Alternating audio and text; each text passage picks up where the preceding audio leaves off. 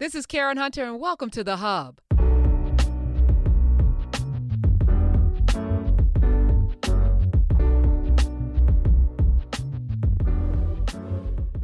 Good everything, Nubians. Hey, what is up? What's good wherever you are? Hello, greetings. And Dr. Carr, Yes. where are you? Where in the world? Hello, Like my dear Waldo. friend. I am in a safe space that is even safer today, thanks to Clarence Thomas. Salute, brother. Salute. Oh, all right. We drinking to that. Yeah, drink to that. Not too far from Penn Point, Georgia, where he was born and raised in Savannah. I am in the state of Georgia. In fact, if memory serves me correctly, the college I'm at right now was actually started in Savannah and then moved to Atlanta. And that, of course, is the college that bears the name of Henry Morehouse. Yeah, I thought that hall looked familiar. I actually did a voter registration drive, and we did me, Sway Calloway, and Joe Madison were on the stage, and I thought that looked familiar. I was like, that looks familiar. This is your spot. That's right. That's right. Your tour. Hey, look, this is a beautiful time to fight. Let's fight these people to the death. I say to the death. Yes. So, yeah. Dr. Carr, are we in the F around or the find out portion of the game? Well, we've been in the F around round for the last 500 years, but and they've been in the find out range for about the same time. But this is another wonderful F around and find out. Although it's a little bittersweet. I'm not sure. It's going to take our people a long time. But I should say one more thing about this hall, of course, where you all, did that very important work, and where I'm sitting right now. This is, of course, Sale Hall.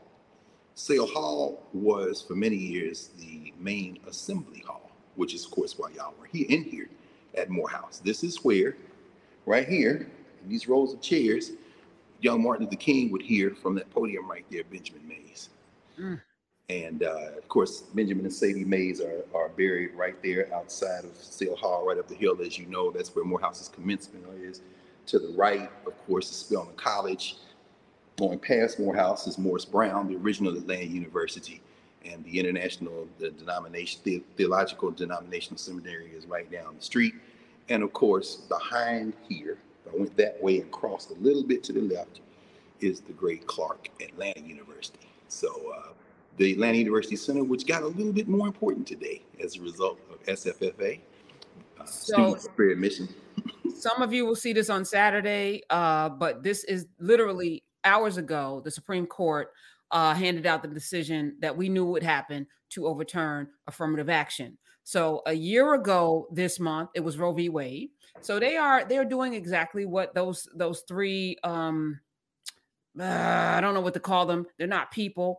Those three plants, they were planted. They were put there to do exactly what they have done. I feel like there's an opportunity because ain't a damn thing we could do about it right now, right? So I'm not going to be in them streets. Well, some people should be in the streets. I think we should do all of the things.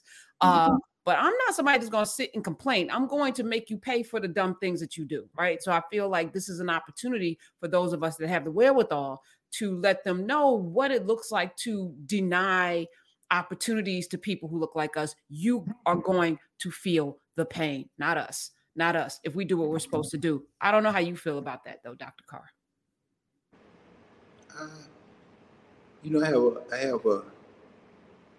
My perspective is colored by my experience, like yours is. All of our experiences. Born and raised in the post-apartheid South, the post-legal apartheid. The customs were still firmly in place by parents who were born and raised in the legal apartheid South. In a Black community, in basically that first and a half generation to be bused, born in 1965, started kindergarten in 1970. And in 1971, got on school buses, as did Black children all over the country. So I went to school in racially mixed schools while I lived in pretty much racially homogenous neighborhoods and churches and social formations. So I saw those racial conflicts and experienced them up close. White teachers, some of whom were just true human beings trying to do their job to the best of their ability, making sense of something that they hadn't had to deal with in the same way. and some who were pure Klan, and I celebrate them for that. As my mother used to call them old diehards. They died hard. And we helped to kill them, kill their spirits, kill their ambitions to crush our spirits. And when we would drive one or more of them crazy in elementary school or junior high school or high school, we would celebrate their demises, not their physical demises, but the end of their sanity. So shout out to them too. So I lived through all that. And then I went to a historically black school, Tennessee State. We played Morris Brown right over there across the stadium, which of course Nick Cannon and Charles Stone and all them made famous in Drumline. That stadium's still over there. And so I know the HBCU experience very well, particularly the public HBCU. And then I went off to law school at the Ohio State University, at that time, the largest university in the country. And so I know what it looks like to be regarded as an admittee. Never mind my grade point average, never mind my accomplishments in college, my presence along with the 18, I think it was, out of 250 or however many entering first-year law students at Ohio State University, our presence was considered an act of charity. Regardless of our academic performance, it didn't matter. Our presence must be because of affirmative action. We were there, at least I was there, invited to apply by a man we've talked about before, the great Frank Hale, former president of Oakwood College in neighboring Alabama here, Seventh-day Adventist school, who was recruited by Ohio State University to set up what was then called diversity, minority affairs during the 1970s and 80s.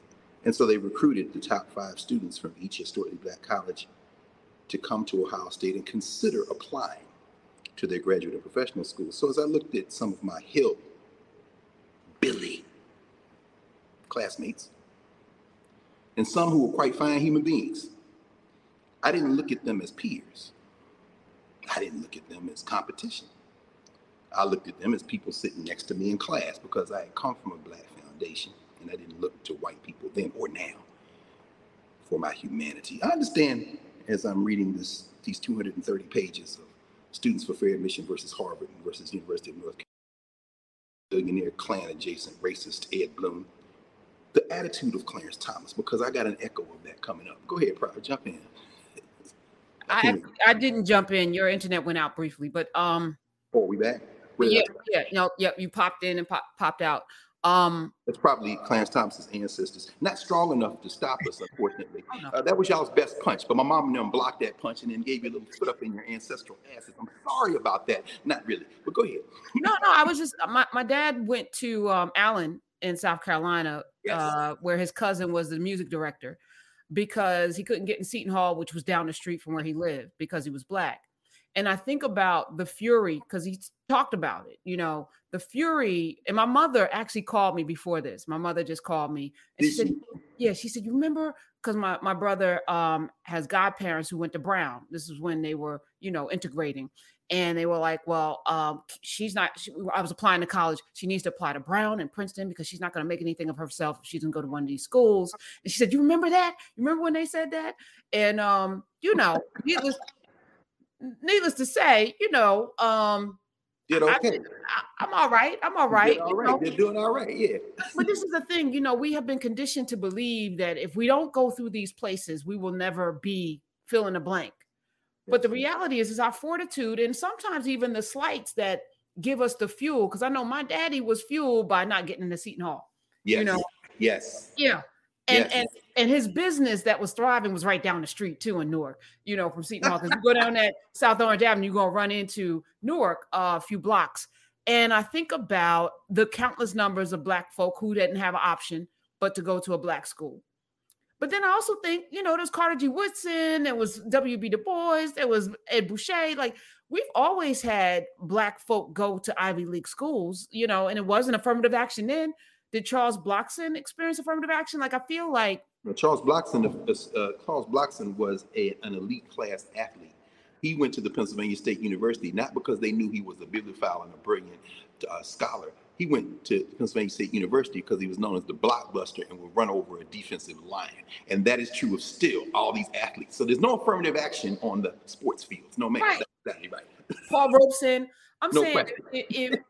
if you have it, you're going to, and again, to me, I think it's an opportunity to examine what are you really getting. And if it's networking, if that's the most important thing, then it is up to us to start to build a network, because the network didn't come out the ground. It was fomented and forged and formed and created and cultivated over hundreds of years with, storied mythology and Ivy League and people coming together on these campuses with a purpose. So if you're at a Morehouse or if you're at a Howard or a Hampton or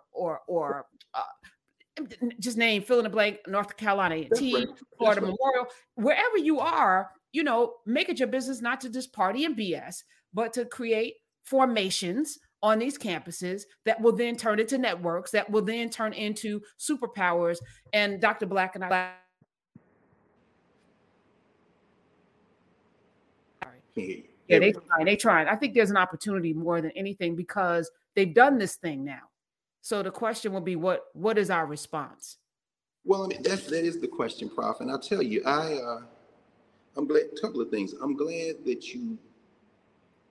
your mom called you today, and I'm glad that she evoked those memories, not only of your father, your brother, your family.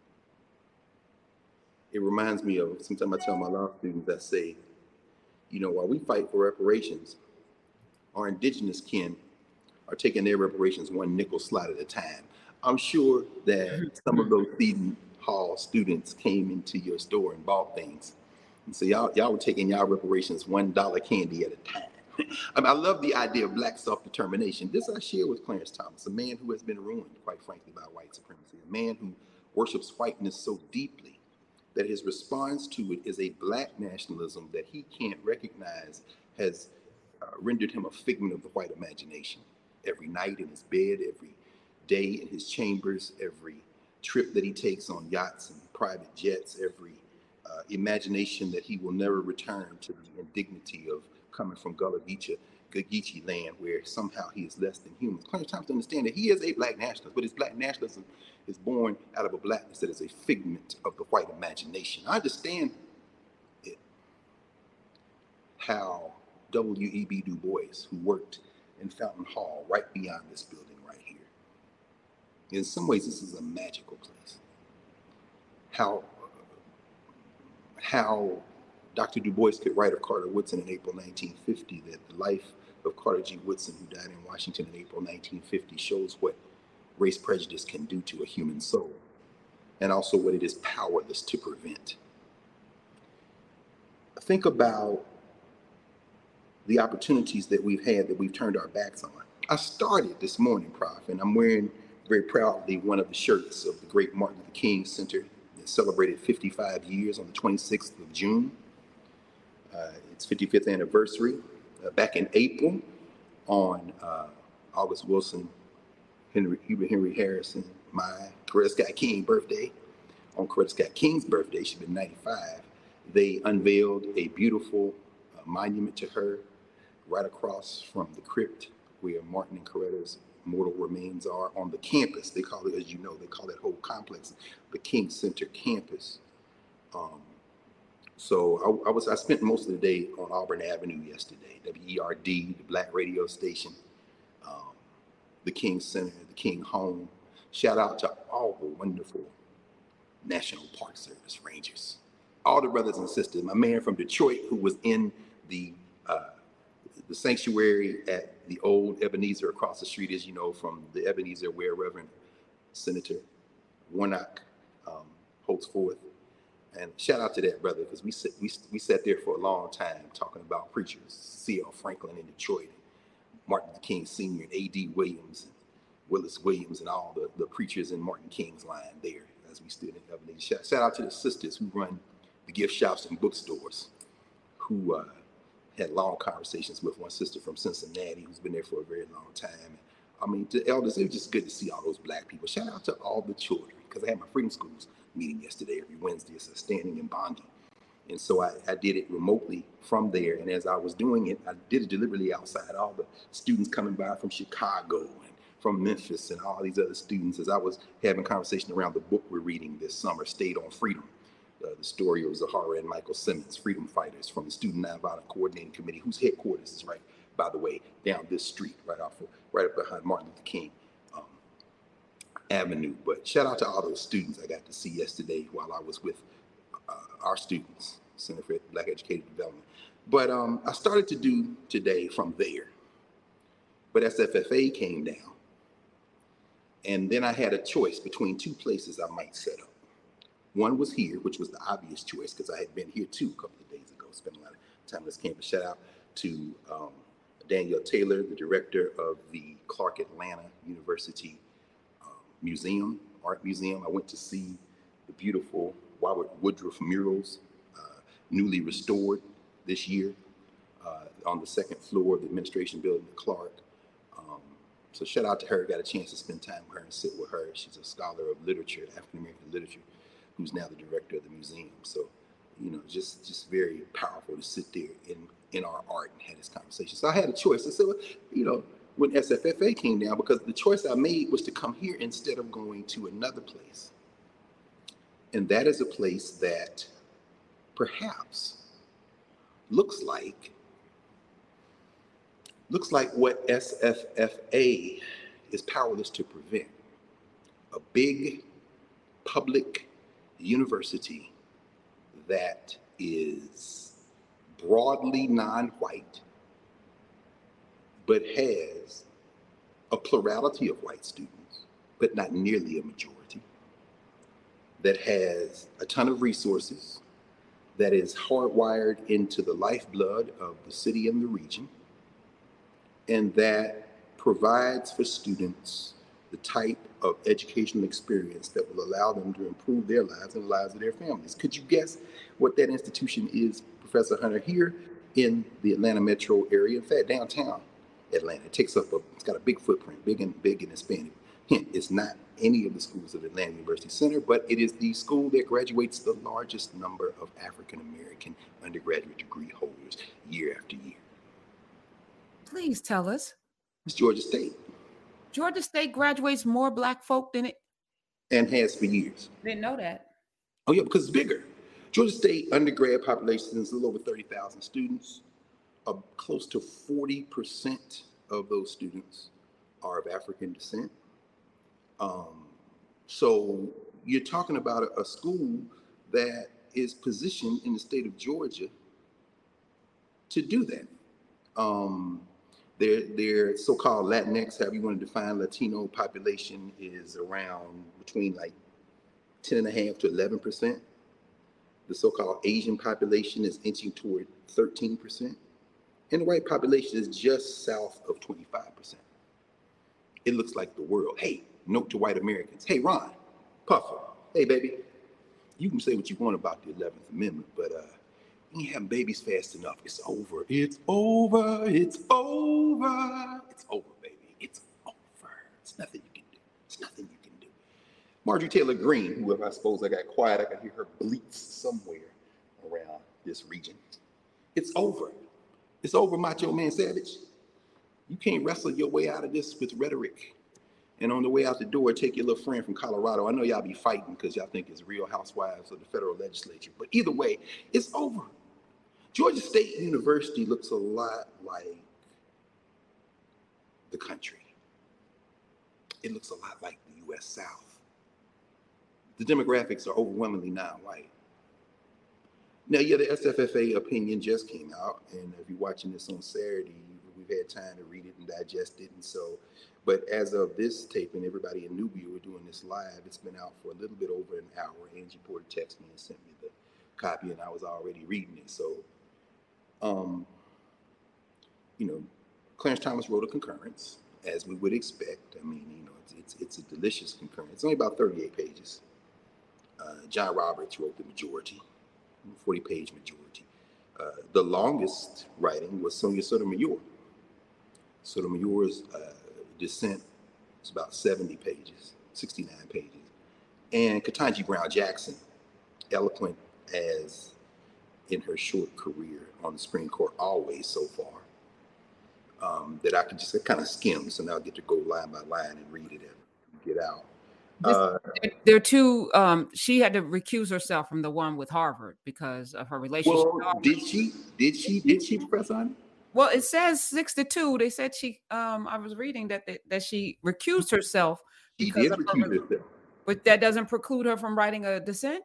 Professor Hunter, you parsed that language beautifully. You said it casually, but everybody, Nubians, listen very carefully. And everybody on YouTube listening to this, the thousands more who will listen to this over the article, listen very carefully what Professor Hunter said. At first, she said she had to recuse herself, and then you followed it up with she recused herself. There's a difference between the two. Yacht riders and plane riders like Alito and Thomas don't ever recuse themselves.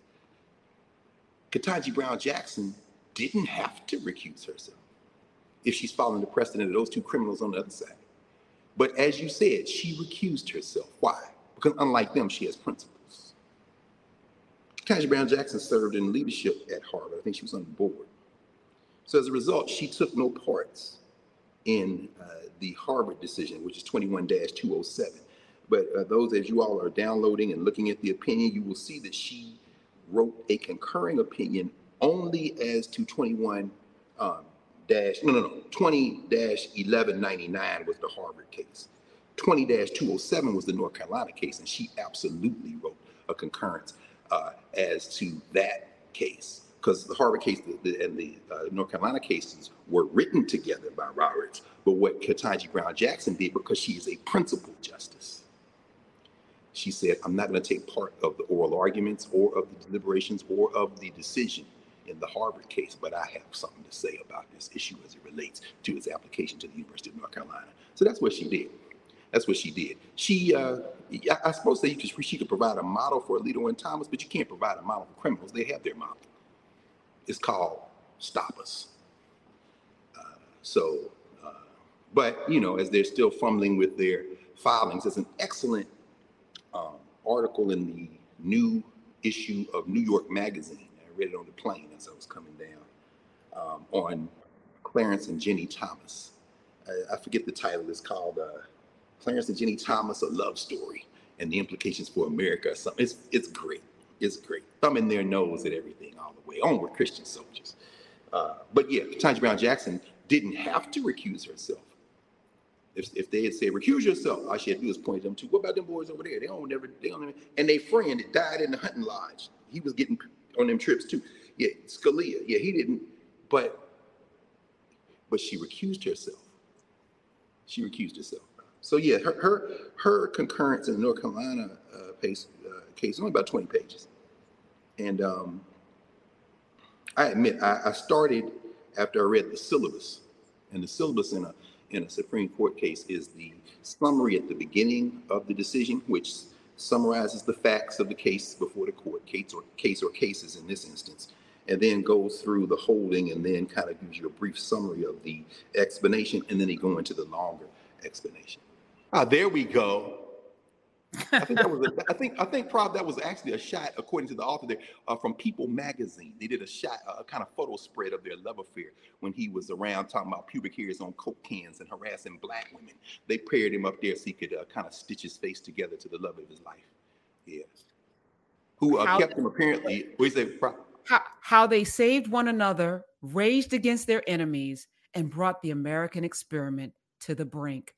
Oh my goodness. And all y'all, you're gonna love that article. Listen, all y'all talking about problematic white women. If y'all don't call her Jenny from this day forth, damn it, her name should be Jenny. Jenny. Look at the face of oppression. All right. Loving it. You gotta love it. I mean, Prof, you know, it takes a lot of inbred self-hatred, contempt. Apparently she was in a cult, and then she got out of the cult, and then got into the cult of brainwashing people outside the cult. Anyway, I mean, this is the lady who wrote this article went down through the short head. She got everything on it. But you know, this whole thing where decades after your husband on the court and you running your policy through him, you still calling Anita Hill. Can you imagine somebody calling your house? No. I wish you would. I wish you would. And I don't change my number. Come on. Please call my house. Can you imagine? Anita Faye Hill, you better than both of us. This woman calling your house talking about, yeah, you should pray about it. You better sip that drink. No, but so yeah. I mean, it's very important, I think, for us to understand, and we won't do a whole lot today. We kind of ease into this. I'm glad your mom called because I think two things. Can I just say this? And I think she called. She grew up in Augusta, Georgia. Her mama couldn't vote. She couldn't vote at 18. And I think about all of the people in this country for whom this decision turns back the hands of time, and it makes them scared. They're very scared about what it means to not have rights. We don't have voting rights now, affirmative action. And I think we were lulled into the sense of somehow all of the movements, including the election of Barack Obama, meant that the world has somehow changed. And we'll be reminded, which is why I'm actually optimistic, because we needed the reminder. It never went away.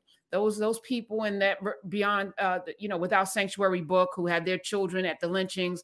Dr. Black just sent me the pickled penises that we were talking about a couple of Mondays ago. I was like horrified. But you think about those children's children are still here among us, and a bunch of them voted for Trump.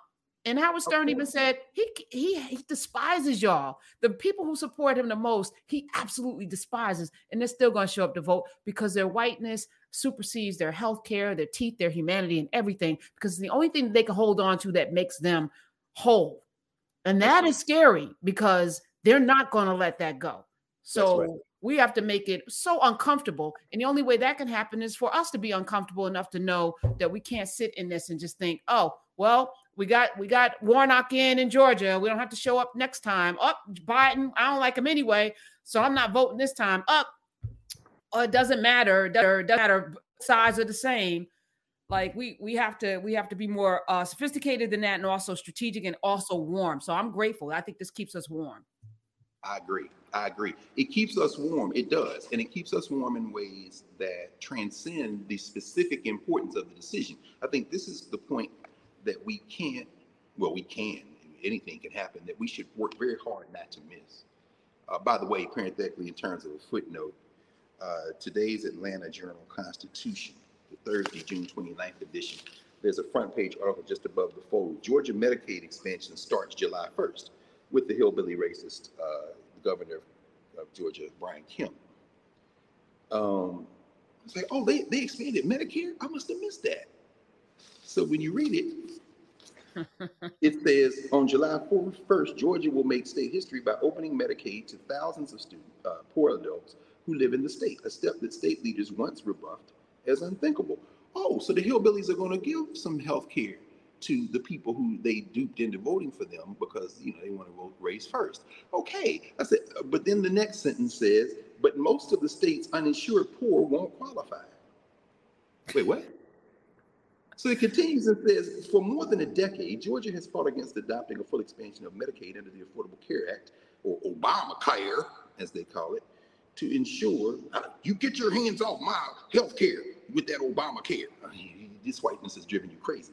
To ensure the state's 400,000 or so poor adults with no health insurance, to insure rather.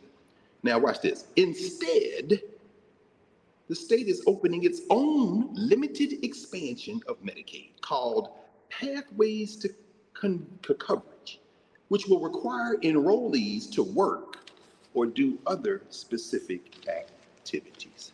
So these hillbillies want to get credit. We expanded Medicaid. No, you didn't. You could just say, take these hillbillies' tax dollars and give it back to them in form of health. They are closing medical centers and hospitals all over this state. A lot of good friends in healthcare here, including one of the assistant deans right across down this way. And shout out to the Hank and Billy Aaron Foundation, Billy Super Ayers, of course, Aaron, still hail and hearty here. They just unveiled a statue of the hammer, Henry Aaron, about maybe about 400 yards from where I'm sitting. And of course, on the campus of the Morehouse School of Medicine. Dean Reba Kelsey was telling me about this expansion, trying to explain it to me, saying, yeah, it's not a Medicaid expansion. They could just expand Medicaid. What these hillbillies want to do is look like they're expanding Medicaid, and they get the headline in the AJC, Georgia Medicaid expansion. But when you read it, what you say is, no, they didn't create a separate thing to say you got to have work requirements for it. So 400,000 should be eligible, and what the paper says is maybe 100,000 will get it if they jump through all these hoops. It's very frustrating because, you know, there is an unhoused problem here in Atlanta. As I walked downtown Atlanta yesterday and walked past and went in for a while to the Auburn Avenue Research Library, a very important repository that at one time was the Negro Division of the Atlanta Public Libraries, and then came out and kept going down Auburn Avenue under the overpass where they ran the highway through Black communities again, and so forth. But when you pass SCLC headquarters and all that, historic Auburn Avenue, you know, there are people lying on the sidewalk asleep. People asking for money out of work. I mean, Brian Kemp and his hillbilly friends would say these are able-bodied people who could work, but maybe you never knew about addiction, Governor Kemp.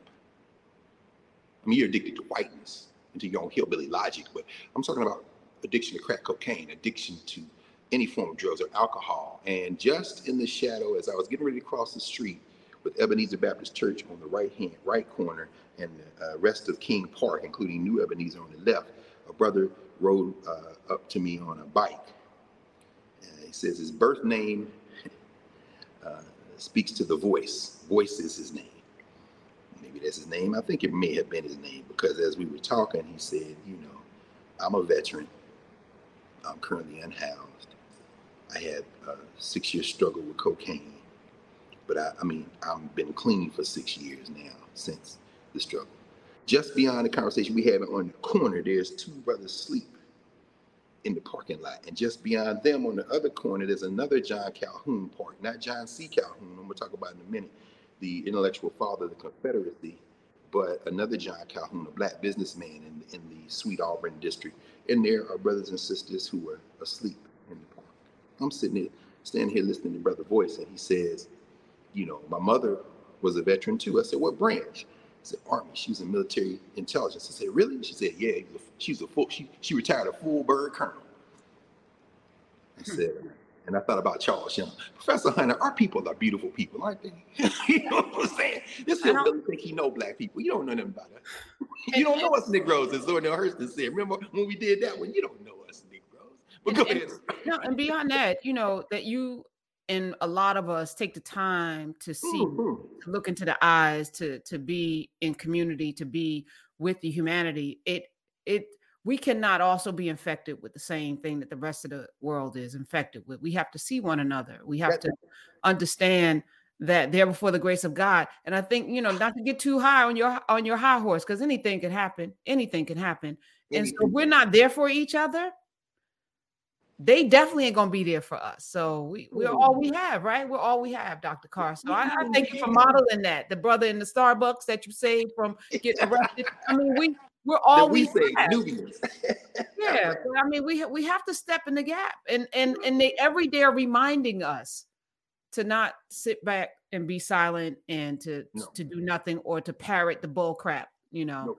I thank you. I thank you. We were going to spend a lot of time with Charles Blockson, which I think we should do next week, because, you know, as you were talking and over the course of 3 years and all of the books that people are expecting to see behind you every week, you know, that came because you sat at the feet of a person. You already had your desire to read, but how to go hunt for books and how we should be, as we were talking about these bans all over the country.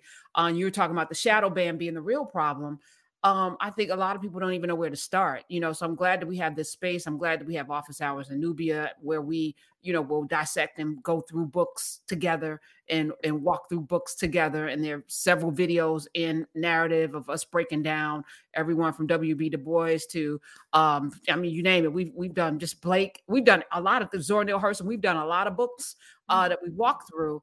But I think that needs to be, as they try to block us from these higher learning spaces, we have our own. We have our own, and we can lean in. Well, this is where we're going with it. I know we're not going to take much time today, so no. You got time. No. I think we should. I think you're right. We'll grapple with blocks, and I want to bring him in too, But today is just a bit of a taste because this SFFA versus Harvard in North Carolina is a provocation, as you say, if we can understand what we are looking at.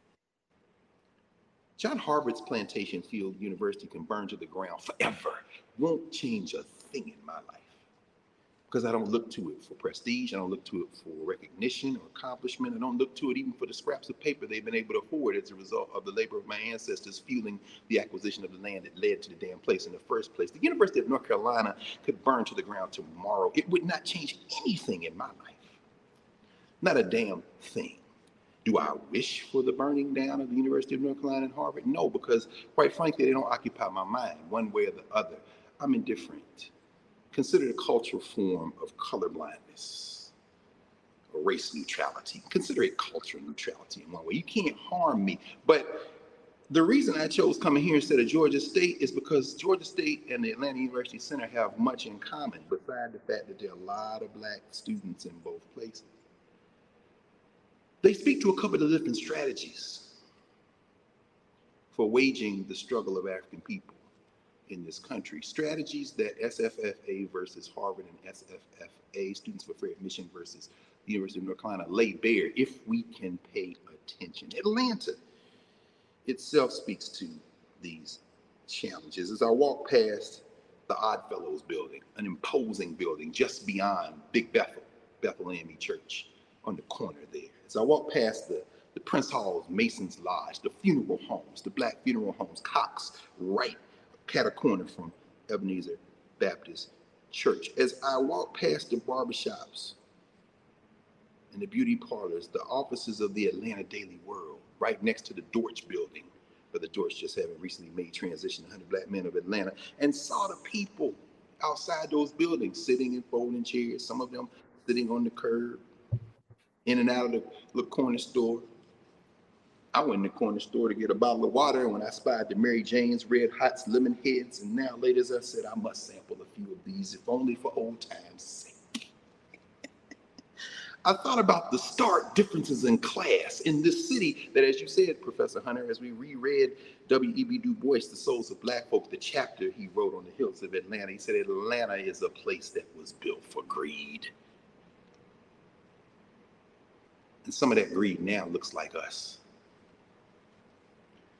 And as I walked further from the campus of Georgia State down Auburn Avenue and turned back to look and saw the looming skyscrapers in downtown Atlanta that have Georgia State University over them, having come from the student center and bookstore, all these beautiful gleaming buildings, everything, working the facilities here. And I had spent the day before on this campus in the university, and believe me, HBCU, landscaping, chef's kiss. The grass look like you play golf on it. I love it.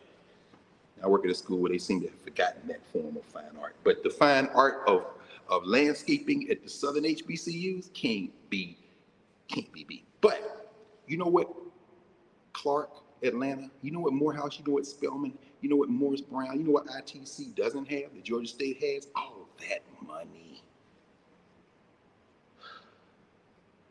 The Olympics came to this town. Andrew Young, who went to Howard University. Andrew Young, who spent countless hours at Pasco's, which is still up down the streets, no longer a hotel, but Clark Atlanta has it. They're going to renovate all that stuff as they get money. Andrew Young, who is so well known on this campus that it goes without saying. Andrew Young, trustee at Morehouse, Andrew Young, so forth. Andrew Young was the mayor of Atlanta when the Olympics came to this city in 1996. I almost feel like I went to Morehouse and all I got was this stupid rec center.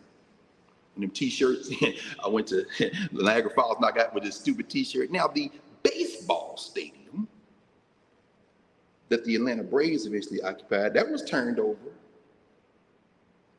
It's Georgia State's football stadium now.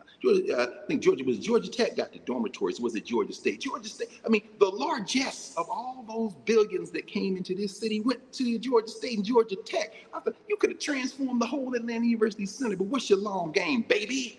Now I'm sure they're going to come back with all kinds of these discussions about municipal bond floating and the business community in Atlanta. I know the criminal enterprise called the business community in Atlanta. You go to downtown Atlanta, you can't miss it. The Walgreens, above the Walgreens is the big neon Coca-Cola sign. Why? Because the Woodruff family names is on everything, including the major library for the Atlanta University Center, the Woodruff Library.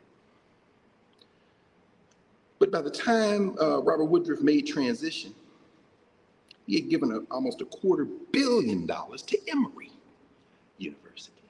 In fact, I kid my friends who teach at Emory. I say, y'all work at Coca-Cola University, because what's the name of that bank that is now Truist?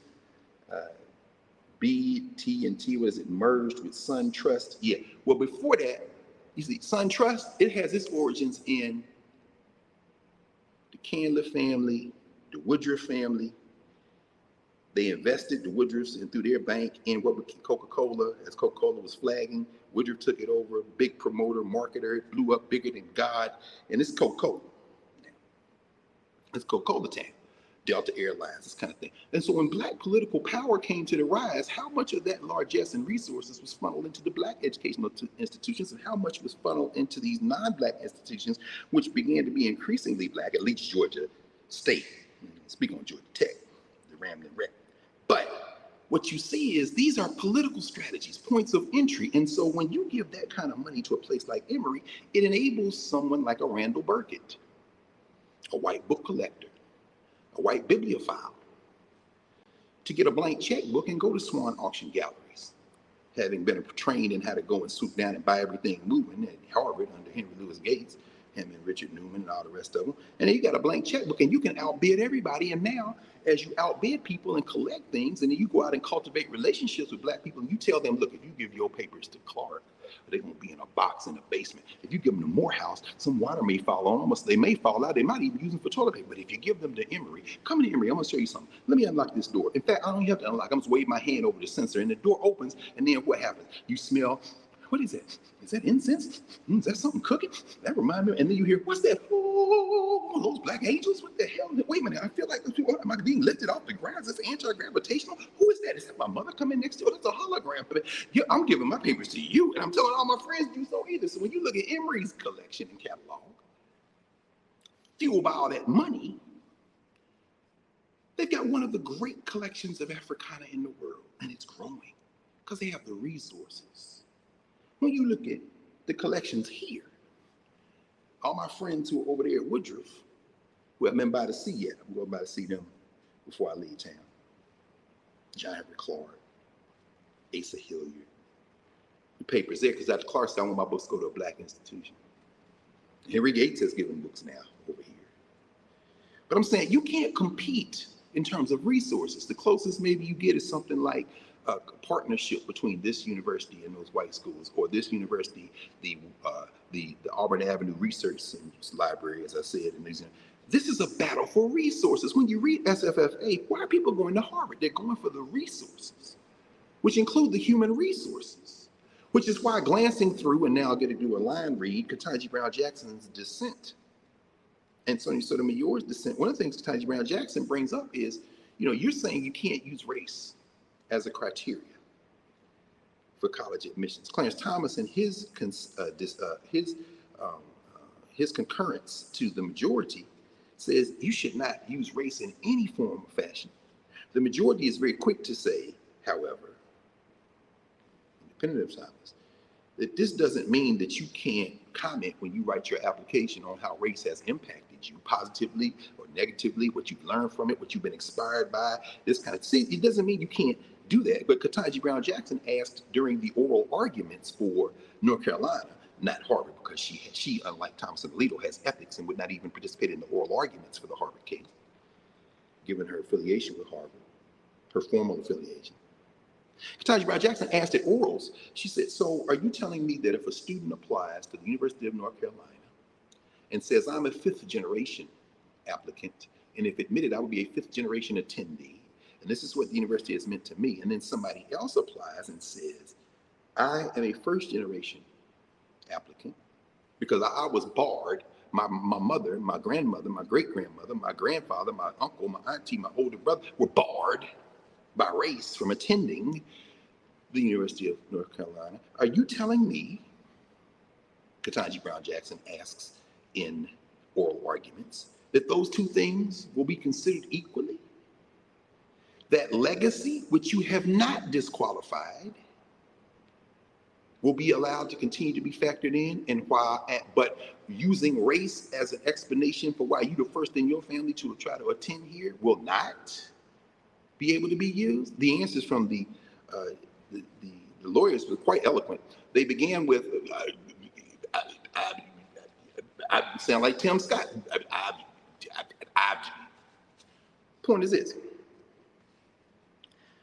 As the media, the press, and unfortunately too many of my colleagues who law professors and lawyers going to call this the end of affirmative action, what I choose to call it, the SFFF case, the holding is this.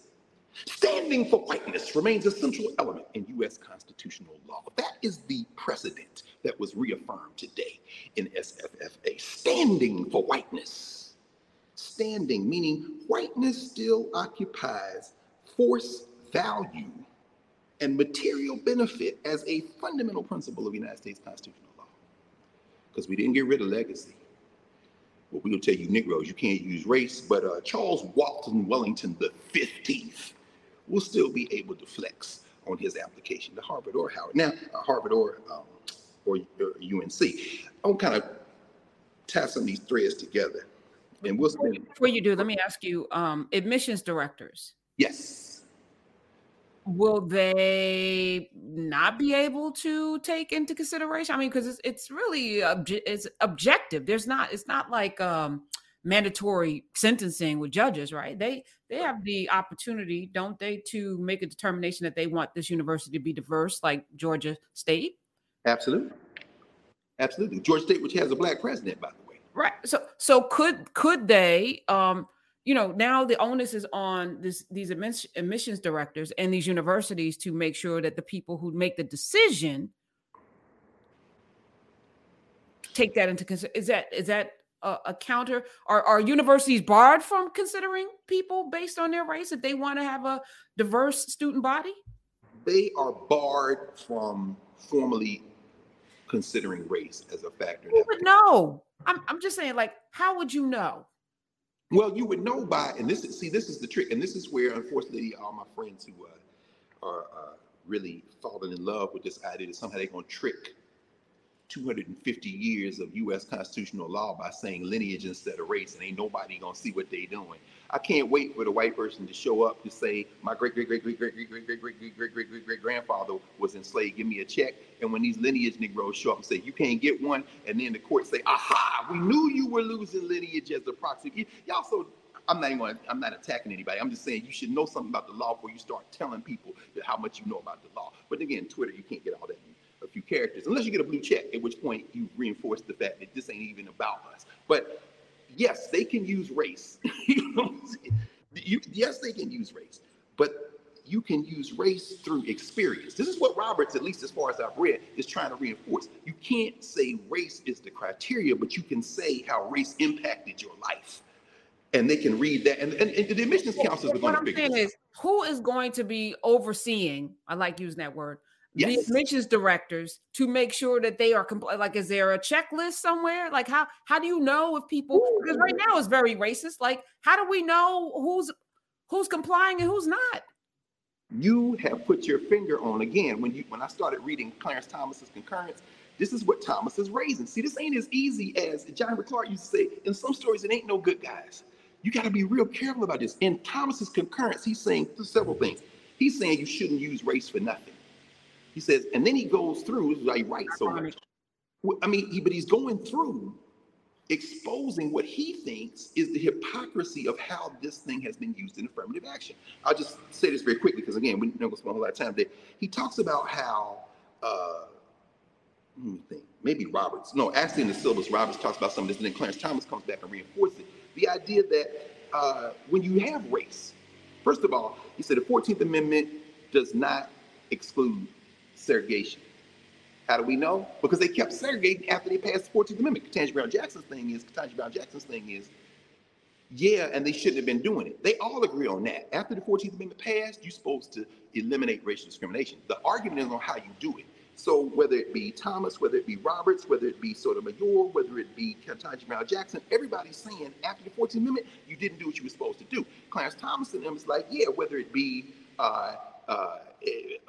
discriminated against people who are not white, get Woe versus Hopkins, for example, whether it be in any area, employment, housing, you shouldn't have been discriminated. And interestingly enough, Clarence Thomas says in the area of interracial marriage, discrimination, you should be able to marry who you want. Why? He's cleaning up that people, well, he did not really clean it up. He never was going to get rid of interracial marriage, obviously, but people misread how to read the Dobbs case last year. So now they're going to talk about interracial marriage. No, it's a different issue.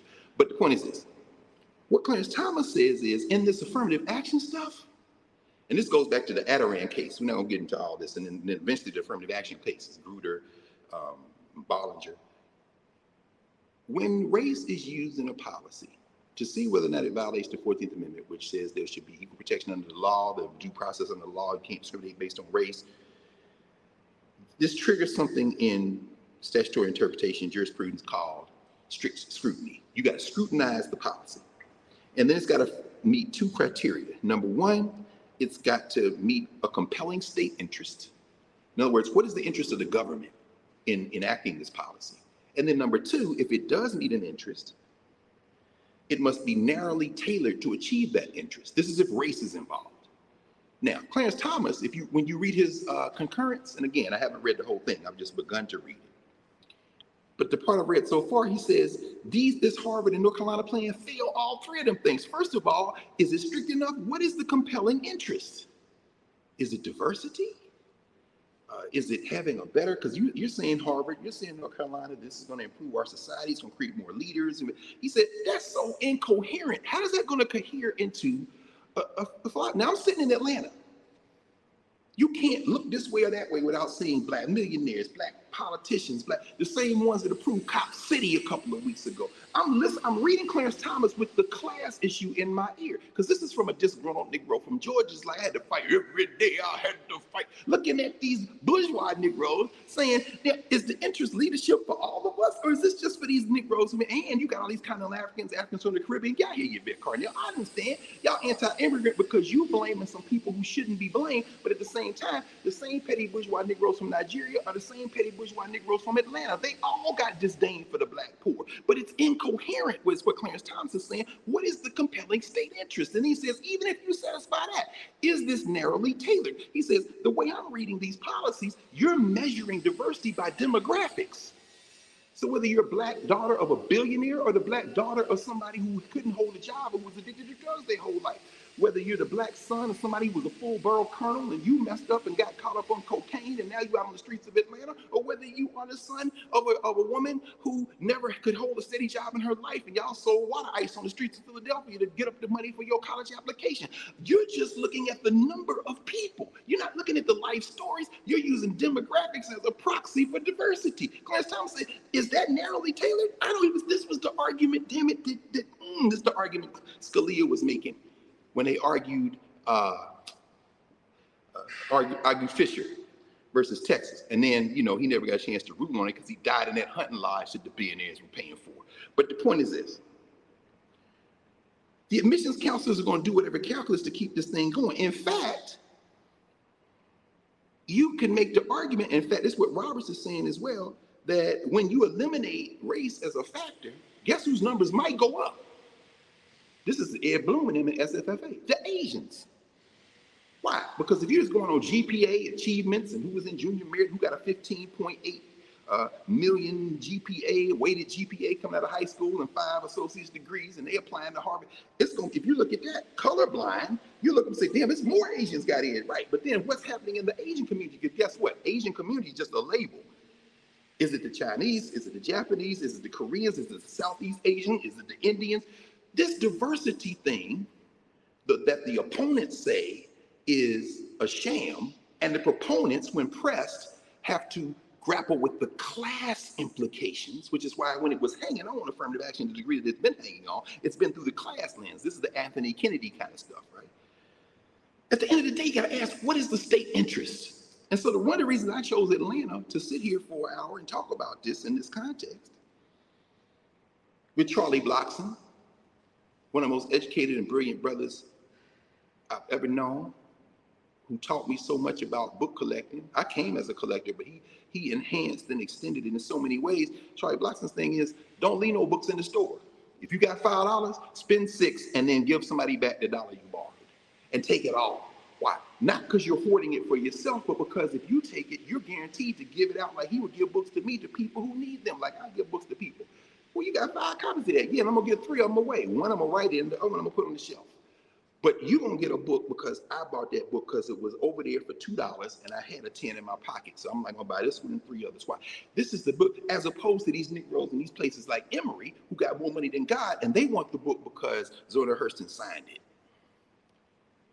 And then the graduate students come in, like they were telling me at the Auburn Avenue Research Library yesterday when I was standing in the archives having a conversation. They were saying, you know, what breaks our heart is that, you know, people coming here to work in the Andrew Young papers. They come in to work in the Herndon papers. They come in here to work in the Atlanta Student Movement papers we have, and all of that stuff. And they are invariably overwhelmingly white. Why? Because these are the students at the Harvards and the Emorys and the University of North Carolina with the full fellowships. And when you get a black one in there, they're writing too. But then how is it benefiting us? That's why we jailbreaking. You can have Harvard. You can have UNC. You can have the AUC and Howard. We are here. Why? Because we are going to walk away from all of it. So that whether your child goes to Spelman or Georgia State, whether your child goes to Morehouse or Georgia Tech, whether your child goes to Emory or Morris Brown, their grounding will be here. The affirmative action argument in some ways evades the central issue, which is, what is our objective? This is the governance question. What's our objective? To get black political power so we could funnel billions from the Olympics into Georgia State instead of the AUC? Was our fight for black political power so we get more police in Cop City and further separate the black bourgeois from the black masses? Was that our objective? Of course it wasn't our objective, but somehow it became increasingly conflated with our objective. And so the main people will be crying bloody murder about these cases are the Negroes trying to go to Harvard, trying to go to UNC. Should they be allowed to? Should they be able to? Should there be no bar? Absolutely, without question. But my fundamental question is, why aren't you here? And not why aren't you here as a matter of demographics, why aren't you here as a matter of ideology?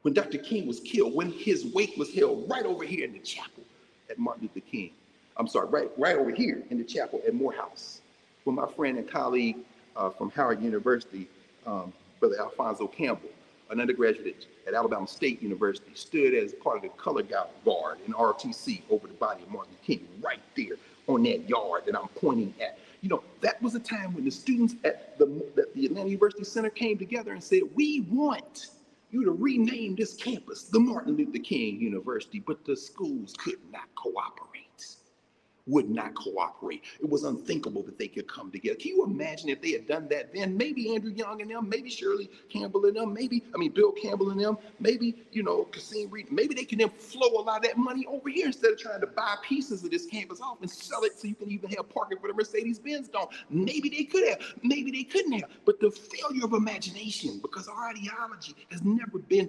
fully baked, means that it becomes that much easier to just pick off a few Negroes, slot them in some Ivy League schools and say, this is progress. Clarence Thomas has a point, but his point is filtered through a blackness that is a figment of the white imagination. So the point that he could make in his kind of broke clock is right twice a day logic is subsumed by the pure self-hatred that he projects outward into his opinions.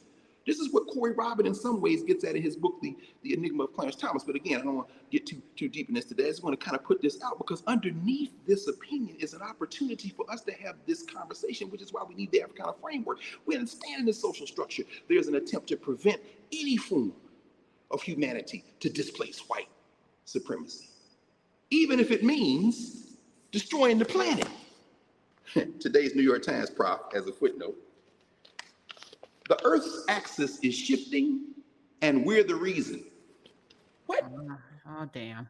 Groundwater pumping is a factor in altering the planet's spin. People are going under the Earth for so much water that the polar ice sheets, as global warming continues, and one thing is, of course, global warming, but Quantities of groundwater pumped out of the ground for crops and households. In the US, it's in the West. You know what's happening? This is what the New York Times says. It says, for decades, scientists have been watching the average position in our planet's rotational axis, the imaginary rod around which it turns, gently wander south, away from the geographic North Pole and towards Canada. Suddenly, though, it made a sharp turn and started heading east. First, they think it's global warming, the glaciers are melting, but now they discovered another thing. Wow, Ki-Wan So, who led the research behind the latest discovery, recalled thinking when his calculations showed a strong link between groundwater extraction and the drifting of the Earth's axis. It was a big surprise, said Dr. So, a geophysicist at Seoul National University. Why am I bringing this up? For this reason. As we can't get our act together to talk about what we want, and that what we has been driven not only by liberation for African people in the criminal enterprises of settler colonies of the West, and African people on the continent, but for humanity. Because we are now literally talking about, we need to set the world right side up. Yeah, fool. You know what y'all are doing now? You about to mess around and the ball getting ready to wobble us off this thing. Wobble, baby, wobble, baby, wobble.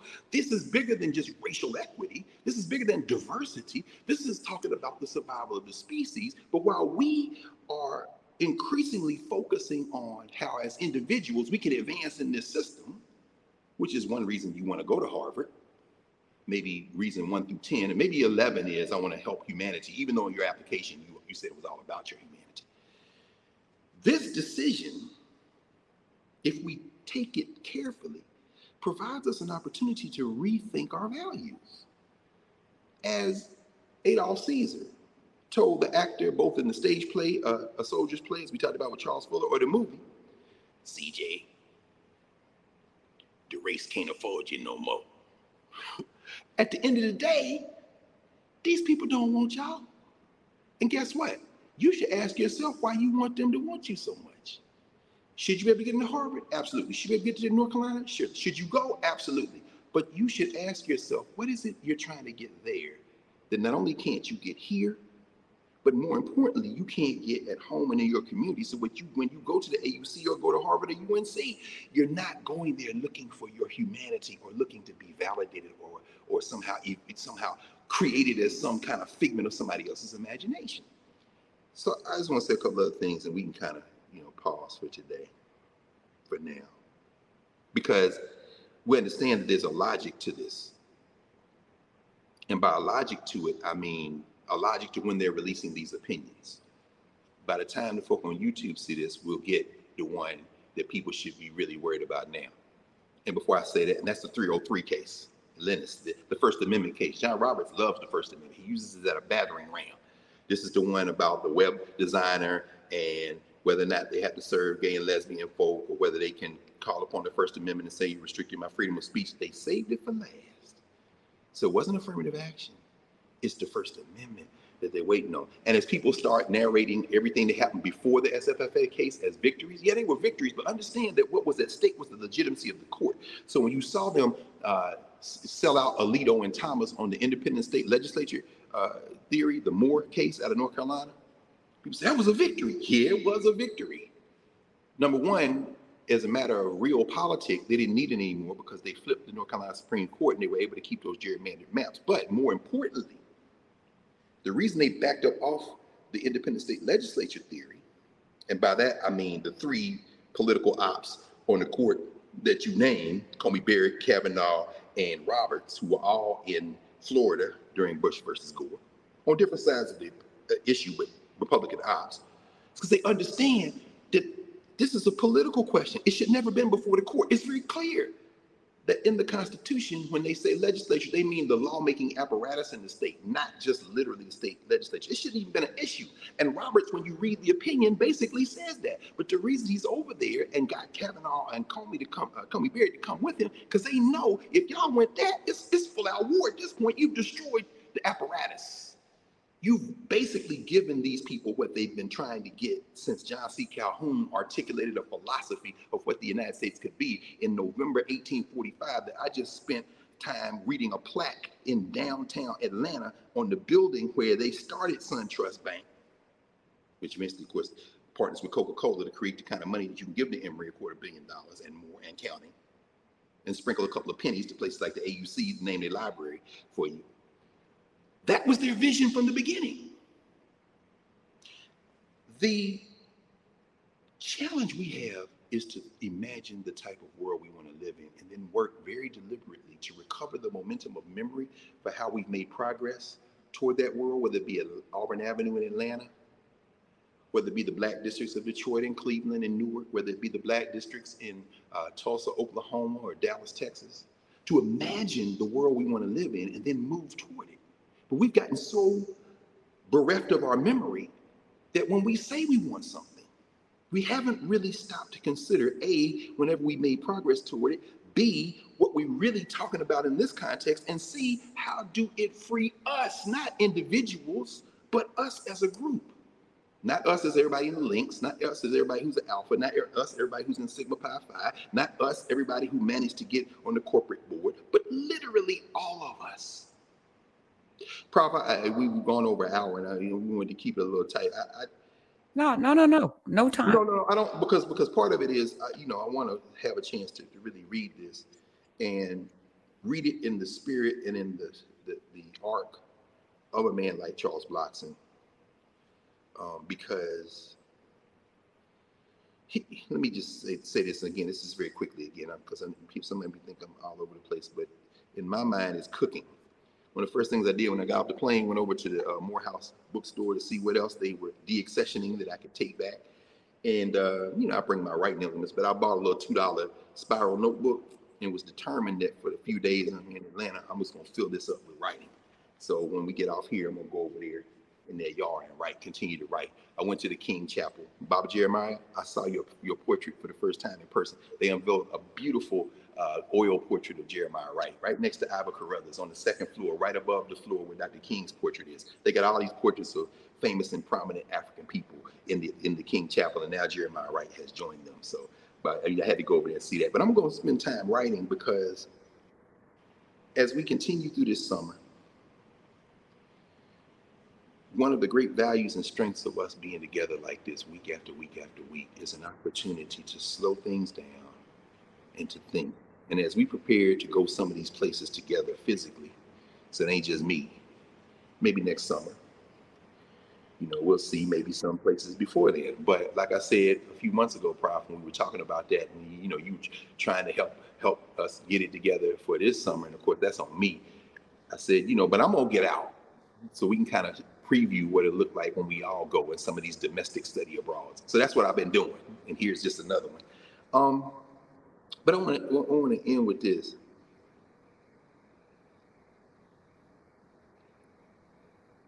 The affirmative action debate, argument, case, the decision isn't just about the issues that are in the decision. Diversity, opportunity, all the language we've been socialized in this social structure to use as proxies for our liberation, which aren't proxies at all for our liberation. But it also gives us an opportunity, like your mom reaching out to you and having a conversation, like all the conversations we're going to have now, while people are banging pots and sounding the alarm bell for places that most of us will never go and should never hold as the definition of our aspirations. It would be much more important to go to the King Center and donate, because when Coretta started this, our ancestor Coretta Scott King started this in the wake of her husband's assassination, she reached out to a brother who was on the faculty of the English department right here at Spelman, the great Vincent Harding.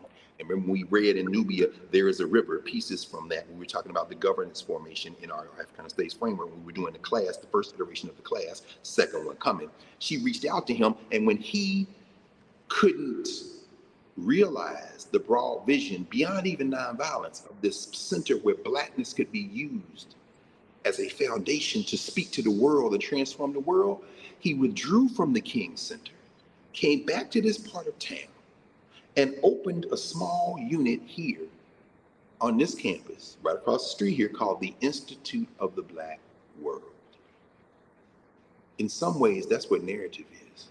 It is an extension, it is a version, it is a complication and remix of the Institute of the Black World. And in our baby steps, we are providing in conversation with each other, the foundation for the thing Vincent Harding had in his mind when Coretta Scott King came to him in 1968 and said, would you leave the campus of the Indiana University Center where the kids are clamoring for y'all to come together as one school and come down the street and help me start the King Center? Things will keep if the momentum of memory threads through. But understand, and I will end, I really will end, because I talked about that Calhoun plaque. Like there's a Calhoun Park, John Calhoun Park on Auburn Avenue, named for a black businessman in that incredible black district that they call Sweet Auburn. John C. Calhoun, as we should say, not to be confused with the architect, the white architect of the Confederacy, right there where they got the SunTrust Bank marker, right across from the Coca-Cola sign with all that Woodruff and Camden money, is a plaque affixed to a time capsule from decades later, I think 1972, centuries later, that contains an excerpt from a speech by John C. Calhoun delivered November the 13th, 1845. And I want to end with that excerpt, because as I stood there and watched and looked at this, I just shook my head. This guy's a Confederate. This guy's the intellectual architect of the Confederacy. He's also the architect, when he was the senator from South Carolina, of the filibuster. The precedents that can be swept away, as we see with Supreme Court jurisprudence these days. He articulated a vision of greed and white supremacy that put Atlanta at the center of the project. I ain't just talking about the South. I ain't just talking about the Confederacy. I'm talking about the country. And in many ways, what he said is what Du Bois is talking about in Souls of Black Folk when he says Atlanta is the place where greed comes together. Remember that Du Bois said Atlanta's where all the railroads meet up. And here at the Nexus, it's like Athena chasing them golden apples that he's dropping. They're going for greed, and as they go for greed, they're passing humanity. John C. Calhoun says this: such is the formation of the country between the Mississippi Valley and the southern Atlantic coast, from the course of the Tennessee, Cumberland, and Alabama rivers, and the termination of various chains of the Allegheny Mountains, that all the railroads which have been projected or commenced, he says, although each has looked only to its local interest, must necessarily unite to a point in DeKalb County in the state of Georgia called Atlanta, not far from a village of Decatur, so as to constitute one entire system of roads having a mutual interest in each other instead of isolated rival roads. This is November 1845. This is 15 years before they secede from the Union. This is before Dred Scott. This is before the South increasingly says, you people in the North don't understand. Through the hemisphere. He goes on and says, if you do that, at that point, the Charleston and Savannah roads, each aiming at a connection with the great Mississippi Valley, meet. And from that point, the state of Georgia is engaged in constructing a railroad to terminate at Chattanooga on the Tennessee River above the Suck, which passes south of the western terminus of that chain of the Alleghenies, which throws the water on the one side into the Mississippi and on the other into the Atlantic. He is articulating a vision of the United States anchored in the South in this train switching place called Atlanta that is purebred white supremacy. He goes on with this trunk.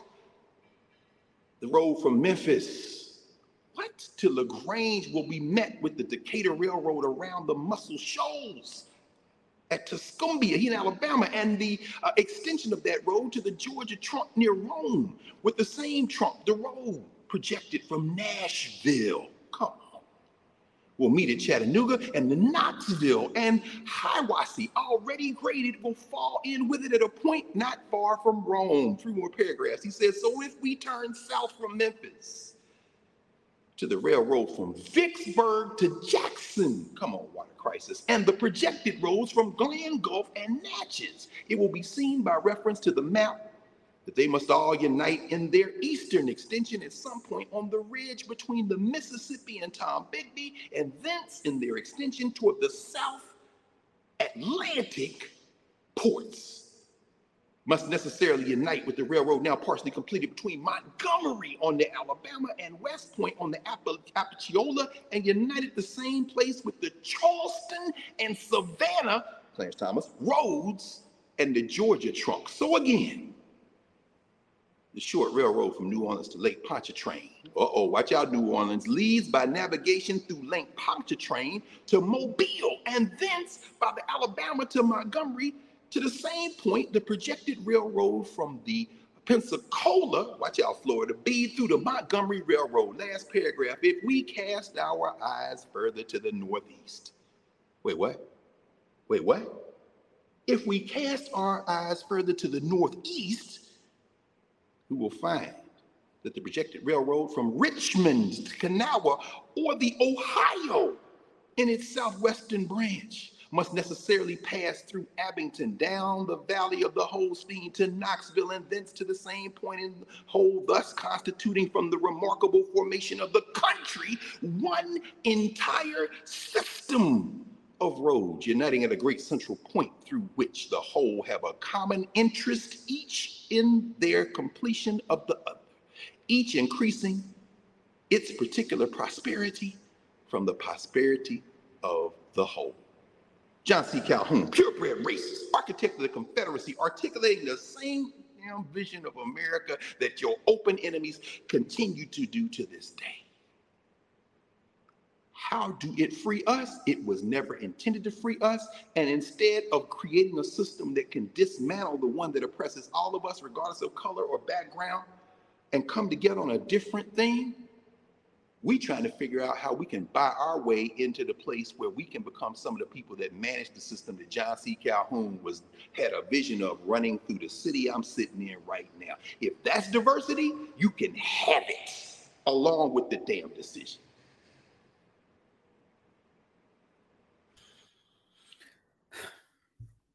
Thank you. And as you were talking, right, the Harvard case was brought primarily by to support an Asian young man who said he couldn't get in because Black people got in.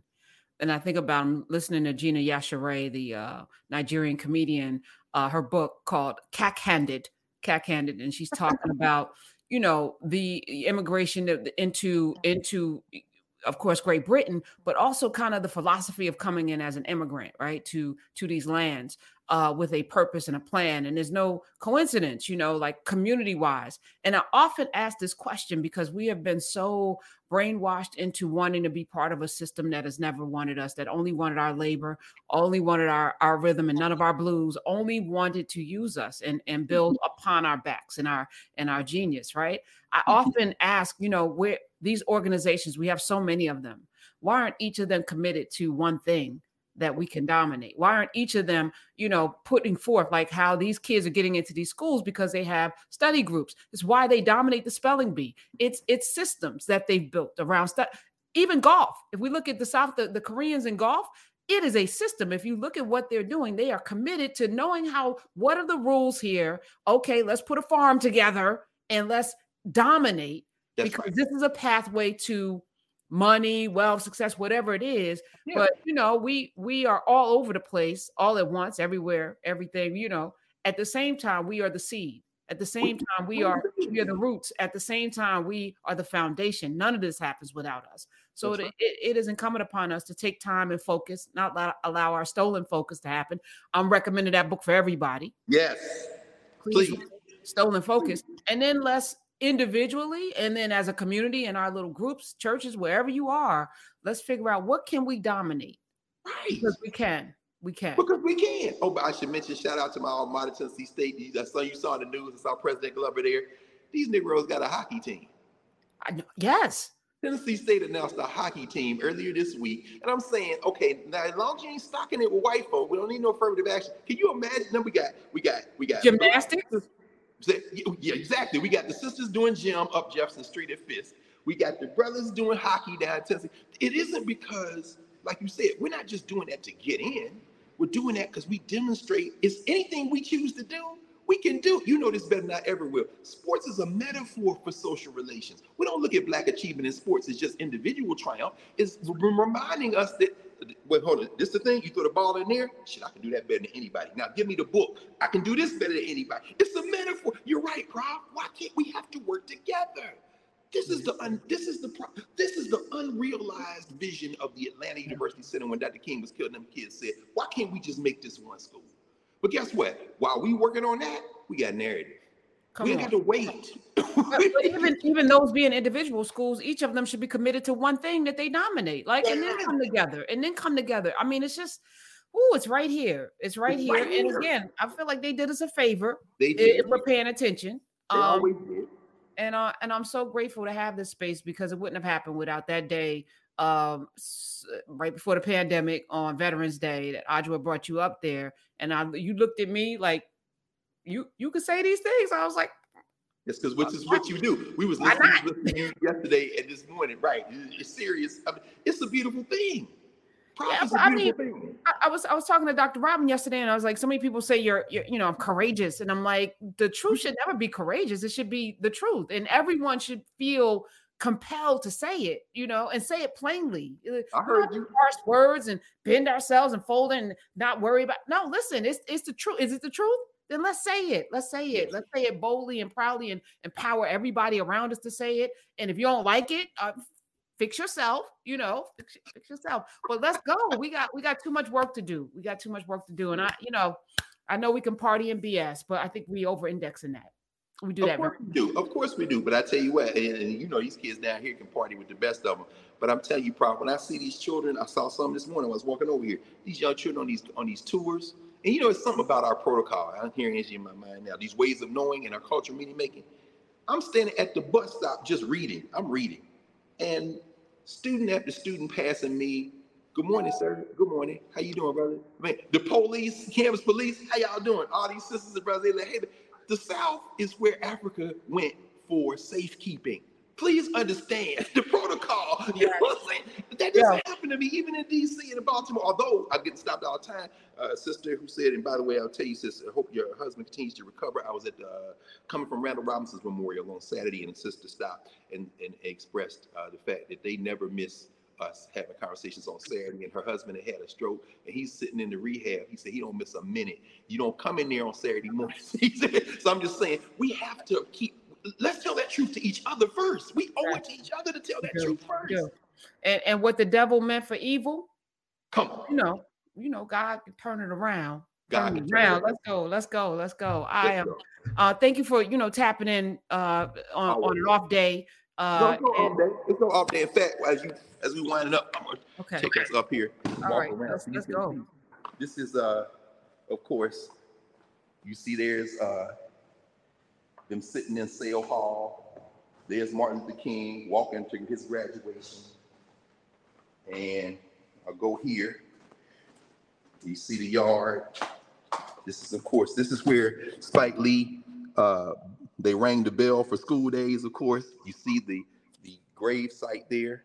That, of course, is where Benjamin and Sadie Mays are buried in Sale Hall. Behind them, in that direction, is Clark, Atlanta. And you come over here to the other side. You see how small this place is, really. But it's intimate. It's intimate, though. It's very, as you know, and that's what you need. Over here, of course, the Howard Thurman, he and Sadie Mays are buried over there. You can bury. Oh, no. All right. So I guess internet went out, Dr. Carr. All right. On that note, anybody in the Atlanta area, go take yourself over there and go on tour. In the meantime, I want to say thank you. Hey, it's popping back in. Okay. Dr. Carr, you back? All right, there you go. I'm back.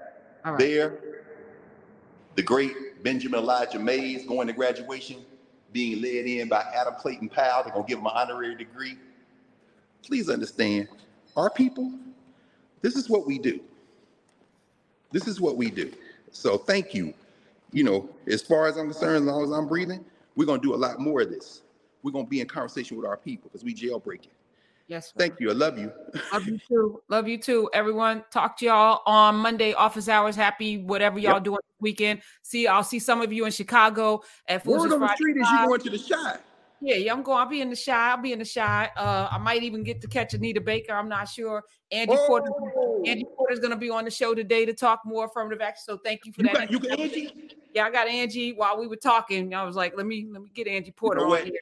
That's who you want. You want the expert. Get the legal mind on it. That's going to be that. I'm like, yes. So I thank you. I thank you for all of the greatness that you've poured into us, Dr. Carr, and Nubians as well. Love y'all. All right. Love you. All right. See everyone in them streets.